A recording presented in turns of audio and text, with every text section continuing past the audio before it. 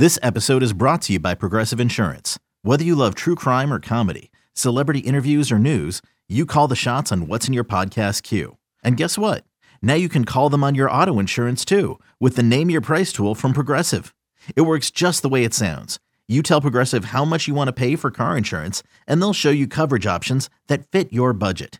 Get your quote today at Progressive.com to join the over 28 million drivers who trust Progressive. Progressive Casualty Insurance Company and Affiliates. Price and coverage match limited by state law. Tomorrow. The Philadelphia Eagles taking on the Houston Texans in the big one. Don't act so sad, Cam. It was a live betting show, and we're dealing with heartbreak. I got to be honest with you We guys. got 3 segments of these games. I know this line's moved a little bit here. If it's 14.5 tomorrow night, I'm betting the Texans. If it's at 13.5, I don't think it'll get that high. I don't bet big favorites, PJ. Like, I don't do double-digit favorites. Yeah. Unless it's college football, of course, in the NFL, because there's so much parity. But how on earth, from a football standpoint, do the Houston Texans stay within this number? Now, obviously, you know, the Jordan Davis injury, Dameon Pierce has been the best rookie running back. He's got over 600 rushing yards already.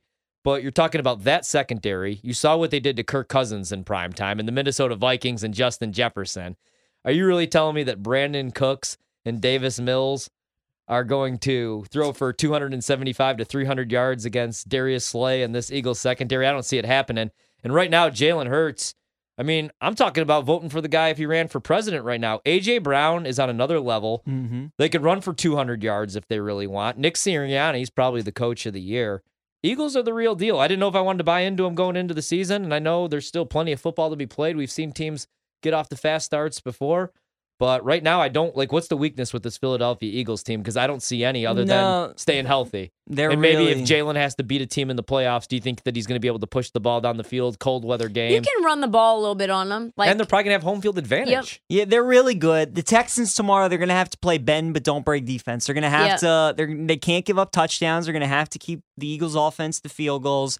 And obviously, you're going to need Philly not to play well. You're going to probably need them to turn the ball over. You're going to need some drop passes, some penalties, all that stuff. The Texans are 13.5-point dogs for a reason. This game's not supposed to be close. But I think short week on the road, and Phillies just look so good. They really haven't had like a dud game yet this season. Yeah. Their really dud game was the first half against Jacksonville, and they quickly erased that. So they are kind of due for a sloppy game, and the Texans can be so bad at times that they can maybe make it sloppy.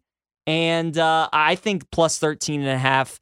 I would assume this ticks back up to 14, and I think then the Texans are the play, but I'm still going to take them at 13.5 tomorrow. I might bet the under 45.5 will be what I'm like looking that as for well. in this game. Just because I think the Eagles, man, I think they'll get out to like maybe a 17-7 lead and then just take their foot off the gas second half, run the football because it's a short week. You don't want anybody getting hurt on Thursday Night Football against the frickin' Texans, man.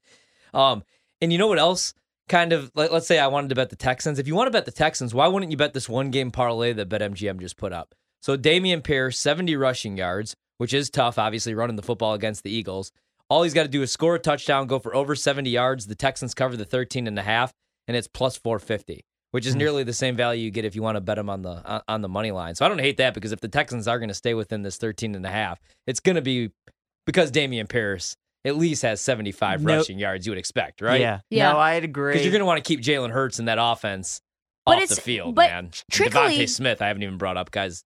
Interestingly enough, though, if you're looking at rushing yards allowed, Philadelphia is right in the middle. They're 15th in the league. They're allowing 115 rushing yards per game versus a team like Tennessee. And now without Jordan Davis. Now without Jordan Davis, for sure. And Tennessee was really the only team, and they're number 1 at rushing yards allowed, with number 2 right now at rushing yards allowed, right behind San Francisco. That's the only team that's really slowed Dameon Pierce down. Yeah. Like, he had, 29 yards in that game? I really like Dameon Pierce's prop. We'll talk about that a little bit later as well. I'm going to take the Texans first half, plus 7.5. I like it with the hook, and especially considering that the Houston Texans start off really like battling. They've covered a ton of first halves this year. We've seen it time and time again, and I like the under 22.5 first half.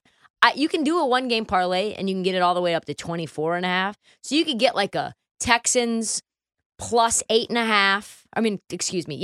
Texans plus 8.5 first half. Mm-hmm. You can get a Texans Eagles under 24.5 first half. Yeah. And then you could do like an A.J. Brown over, 69.5 yards receiving, and you could get pretty damn good money. You want to put maybe Dameon Pierce in there with over 64.5 yards. He's hit that 5 of the last 6 games. And now you're talking about like a really interesting parlay of things that I think are very, very doable. I know I'm already going to play. We're going to talk about the props I know coming up, but the Texans cannot stop the run. Dead last against the run. No. I know it's Derrick Henry, but they just gave up, how many yards did they? 300 yards on the ground against the Titans, man. And I know, again, it is Derrick Henry going off for 200. Houston gives up Jacobs 186 yards per game. Derrick Henry might run for 300 yards. I think I might, rather than the backs, though, I might look at Jalen's rushing prop. But the only thing, again, that would make me a little nervous He's been throwing the ball really well. And if it's like, if they go up 14-0, A.J. Brown with the touchdown right off the bat, Miles Sanders, he might just be like, why are we going to use his legs, risk him getting injured against the Texans? And if you look at his stats, just in terms of his rushing yards, it's been kind of all over the board and sort of inversely correlated with what he's been doing